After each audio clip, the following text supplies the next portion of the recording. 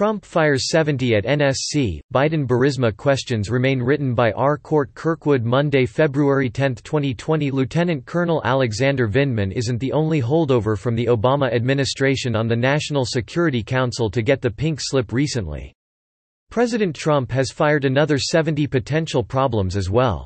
Question is, what damage will they do, what distorted secrets will they leak to make the president look bad, when they return to the federal bureaucracies whence they came? But beyond that, an even more pressing matter is unresolved, the Biden-Burisma influence peddling scheme. Trump's effort to expose it led to his impeachment and Vindman's testimony. 70 gone in some sense, as Paul Bedar of The Washington Examiner reported, Trump is making good on his promises to drain the swamp. In this case, he's targeting leftist appointees to the NSC hired by his predecessor, Barack Hussein Obama. Officials confirmed that Trump and National Security Advisor Robert O'Brien have cut 70 positions inherited from former President Barack Obama, who had fattened the staff to 200. Bedar reported. Many were loaners from other agencies and have been sent back. Others left government work. The mass firing is no surprise, and Trump should have moved long ago against what could have been a nest of anti-MAGA vipers just waiting to do what Vindman did, sabotage the president's policies. Vindman gone. Vindman, of course, is the immigrant army officer who with his twin brother, Yevgeny, somehow wrangled his way into a top position in the U.S. Army and then the White House. Vindman leaked the content of Trump's phone call of July of 25 with Ukrainian President Volodymyr Zelensky to ballyhooed CIA whistleblower Eric Ciaramella, the holdover Obama subversive who in turn filed a report with House Intelligence Committee chieftain Adam Schiff. During that phone call, Trump asked his counterpart to help expose the still unresolved Biden-Burisma influence peddling scheme that has ensnared Democrat presidential candidate Joe Biden and his son, Hunter.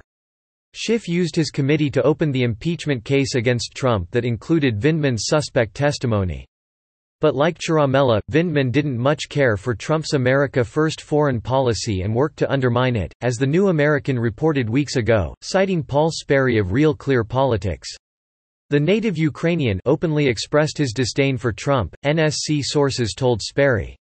Before he was detailed to the White House, Vindman served in the U.S. Army, where he once received a reprimand from a superior officer for badmouthing and ridiculing America in front of Russian soldiers his unit was training with during a joint 2012 exercise in Germany. His commanding officer, Army Lieutenant Colonel Jim Hickman, complained that Vindman, then a major, was apologetic of American culture, laughed about Americans not being educated or worldly, and really talked up Obama and globalism to the point of it being uncomfortable.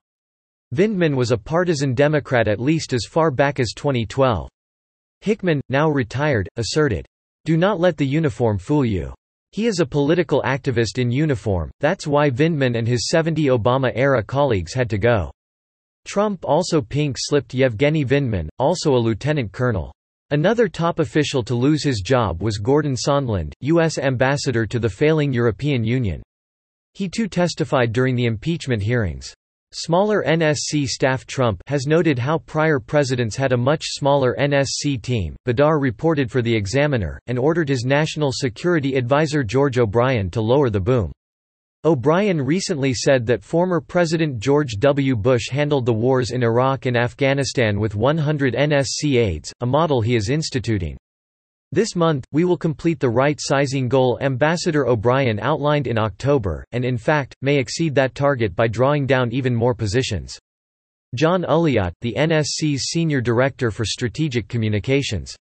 A key question left unanswered by the impeachment is what can be done about the Biden-Burisma influence peddling scheme that Trump hoped Zelensky would help him expose. Despite former Vice President Joe Biden's denial of wrongdoing, and the mainstream media's oft-repeated narrative that Biden-Burisma is a debunked conspiracy theory, one fact is incontrovertible. Biden threatened to withhold financial aid from Ukraine if it didn't fire the prosecutor who was investigating Burisma Holdings, the Ukrainian energy company that paid Hunter Biden a fortune despite his lack of experience in the energy field and record as a drug addict. In other words, the arrangement was a quid pro quo: fire the prosecutor, you'll get the money. That stopped the prosecutor from asking questions about Hunter Biden.